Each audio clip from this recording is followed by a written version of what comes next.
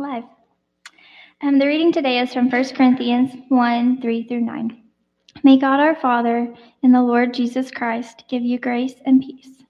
I always thank my God for you and for the gracious gifts he has given you, now that you belong to Christ Jesus.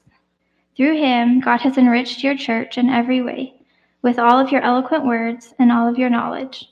This confirms that what I told you about Christ is true. Now you have every spiritual gift you need as you eagerly wait for the return of our Lord Jesus Christ. He will keep you strong to the end so that you will be free from all blame on the day when our Lord Jesus Christ returns. God will do this, for he is faithful to do what he says, and he has invited you into partnership with his Son, Jesus Christ our Lord. Would you bow in prayer with me? Dear Heavenly Father, we thank you for this opportunity to pause our busy week and worship you, the creator of our hearts. We ask that your Holy Spirit would be in this room with us, with each one of us, exactly where we are. Meet us in the midst of our grief, our joy, our confusion, our pain, our excitement. The scripture today reminds me that you are never done with us. You equip us to build each other up every day. You give us exactly what we need to love others. We have purpose. May this passage and this sermon help those of us who may be striving for things apart from you to surrender the chase. You are the giver of all that we need. You are faithful. May this scripture also help those of us who are feeling a lack of motivation. May this truth remind us that we have glorious work to do. We have purpose. We thank you, Lord, for the hope that is given to us through your Son, our Lord. May we keep our eyes on Jesus this holiday season. Please be with Ryan and his precious family in the midst of this change. We're so grateful for their service. Amen.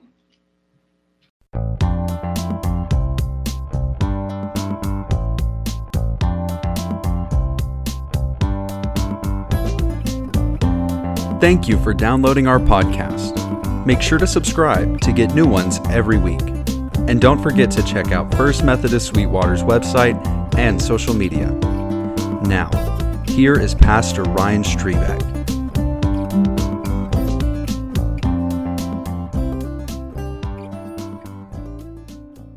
One of the things I love about this passage that is one of these early readings in the season of Advent from Corinthians is just the emphasis on the anticipation of and the desire for, and this sense that we cannot have life that we were created for without Jesus Christ.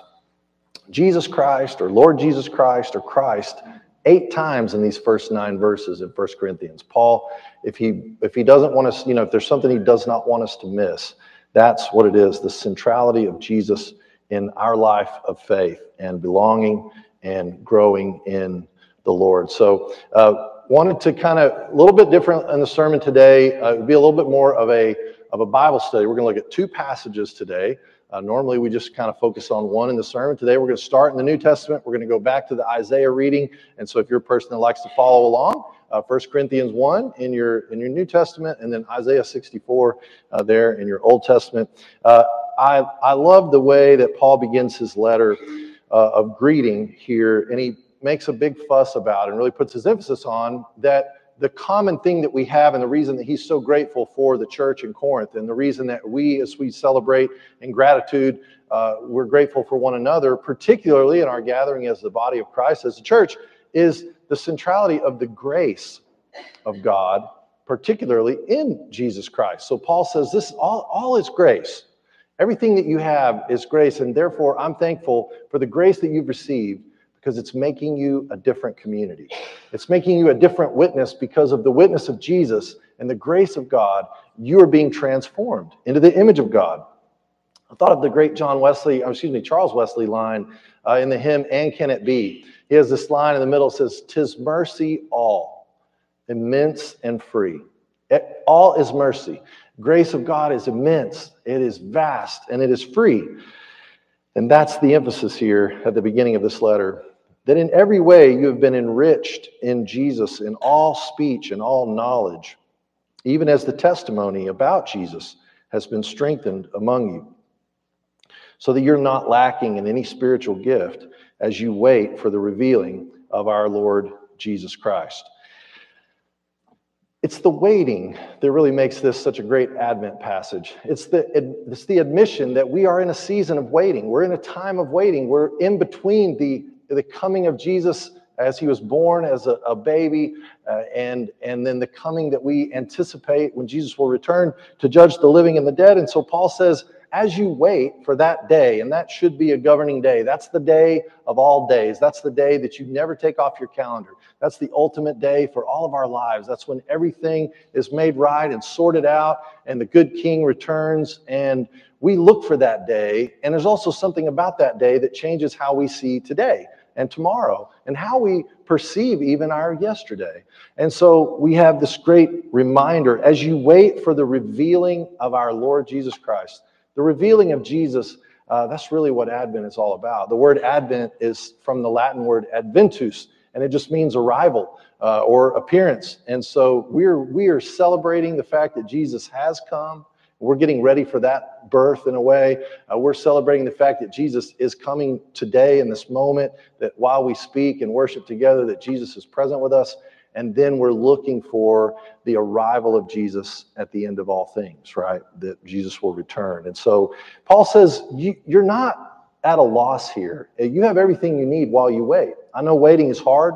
I know waiting can get difficult. And at times it can just seem like there's no end in sight. But you have everything you need to be a spiritual people. There's no tricks. There's no extra formulas. There's no code to the test that you're missing.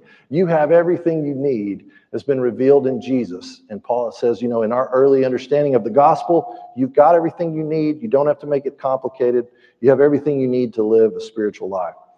And Jesus, by the way, he says, will strengthen you until the end. He's not going to let go of you in your struggles. He's not going to let go of you when the road gets hard, but he's there with you until the end, so that when that day finally does come, you will be blameless. You will be guiltless on the day of his appearance. And that is because of his grace and because you will be holding fast along the way. This was not a people that was already had it all figured out. They were already all living for the Lord. They were stumbling around in the dark a lot of the time. And Paul's saying, though, Jesus is not going to let you go. We're going to get this ship righted and we're going to move forward together.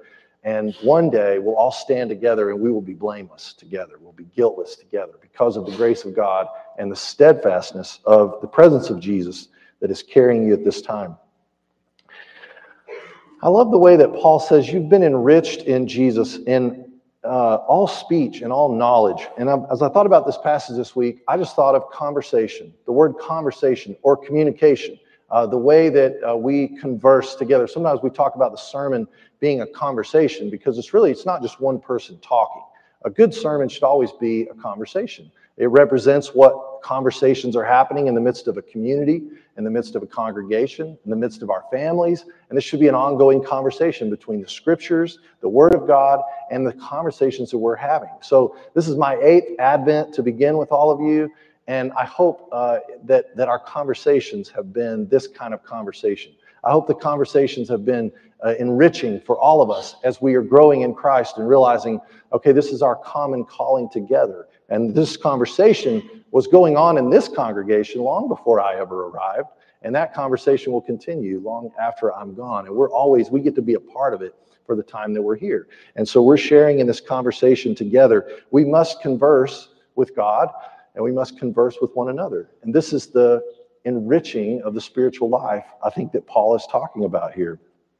I got a call this week from, it was really from my brother, but it was on behalf of my nephew who didn't want to call me himself. And he said, hey, my 18-year-old nephew wants to know if he can borrow your horse, Bruce, Ryan, because obviously you're not using him. He's just out there getting fat. Can Avery borrow Bruce to go ride through his wheat pasture cattle this winter? And I thought about it, and I was thinking, absolutely, that's fine. I'd love for him to borrow old fat Bruce. But I found myself wanting to say something, and this is how I said it, probably not perfectly. I just said, listen, just make sure, in my horse terminology, I said, make sure he carries on the conversation that I started with Bruce. All right? I didn't say it quite that way. But I'm like, I had a lot of conversations with Bruce. I was gentle with the turkey, and we worked out a lot of things together in our years together. Now, don't get on him and try to be Mr. Yeehaw, cowboy, and spur and whip and do all that stuff. Please, that interrupts our conversation. That changes the conversation. I was like, just keep the conversation. Be gentle with him, take care of him, and he will take care of you. Didn't go to all that trouble, but I was basically saying, don't whip on him, don't spur on him, just ride him. Just he knows what to do, just let him go. And I think that's a little bit what Paul's saying is, look, this conversation's been going on. You just got to kind of keep it going. You don't have to reinvent the wheel. We've been in this conversation together, and here we go. We are an Advent people. We are stuck in a moment, as you two said, that we can't get out of until the return of Jesus. And so our redemption has begun, but it is not yet complete. One day it will be, but for now, we are an in-process people. We are an on-the-way people. So it begs the question, well, if we're waiting and we're on the way, well, what do we do in the meantime?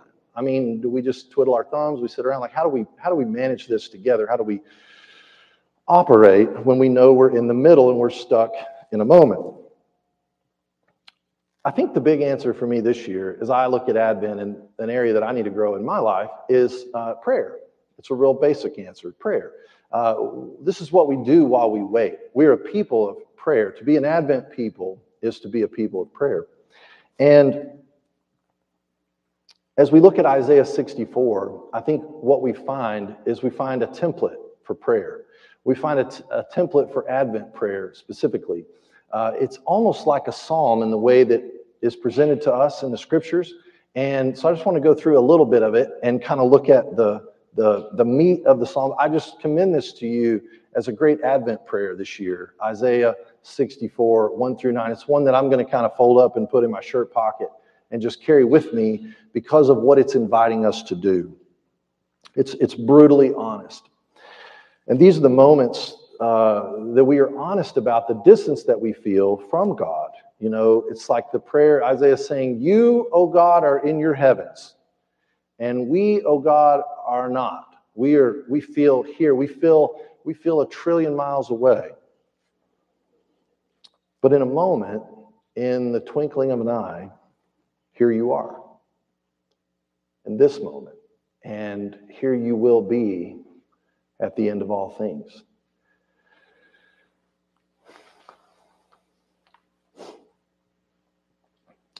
So Isaiah begins with this great cry, oh, that you would tear open the heavens, that you would just tear the heavens open and come down, that you would come down here and fix everything, that you would just come here and make it all right. We are living in a mess, Lord. We've got stuff around us. We're a people in exile. We can't even depend on the things that we've always been able to count on. And we're just getting our lunch eaten internally, and our enemies are many, and our adversaries are all over the place, and we don't know what we're going to do. Would you just tear open the heavens and come down and make it all right? It's a great way to start any prayer. Your kingdom come, your will be done. That's what we're saying. God, tear open the heavens and come down, make it right. Isaiah is saying, and God's people are screaming, and we are echoing now, you are great and powerful God. Come and just wipe out our adversaries, get the attention of all the non-God-fearing people out there that are making life hard on everybody. Get their attention by how good you are to us. Come and be good to us, and just make it obvious to the rest of the world how good you've been to us. Just fix our circumstances, make our lives a little easier. Sort all this out for us. It just celebrates the power of God, and that God is, in fact, a God who may yet be able to get us out of this mess. And then the middle of the prayer, though, is just a full-throated confession. It's a lament. It just gets honest, because, when we start griping and yelling in prayer about all the things that are wrong with the world, one of the things that happen in prayer is we soon find ourselves working our way back closer to the center of the things that we do have control over. The most central of which, of course, is our own self, our own heart. And then we begin to see, oh man, my own heart is a mess, and I have some things I need to confess. And I live among a people. Remember how Isaiah started, his ministry started, and he realized that the vision of God in the temple, he's going, I'm a man of unclean lips, and I live among a people of unclean lips. And I've got to say that up front. I got to get that out.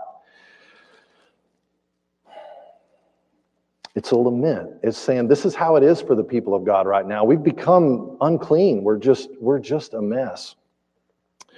part of the reason, Lord, that we are experiencing this is that we have sinned and we really made a mess of things. So we're confessing that up front. I sometimes hear these passages, these scriptures read in Isaiah to sort of give this definitive theological claim that we're all just hopeless sinners all the time. You know, nobody does righteous. Nobody ever does right. We're all just a mess. No human being ever does good.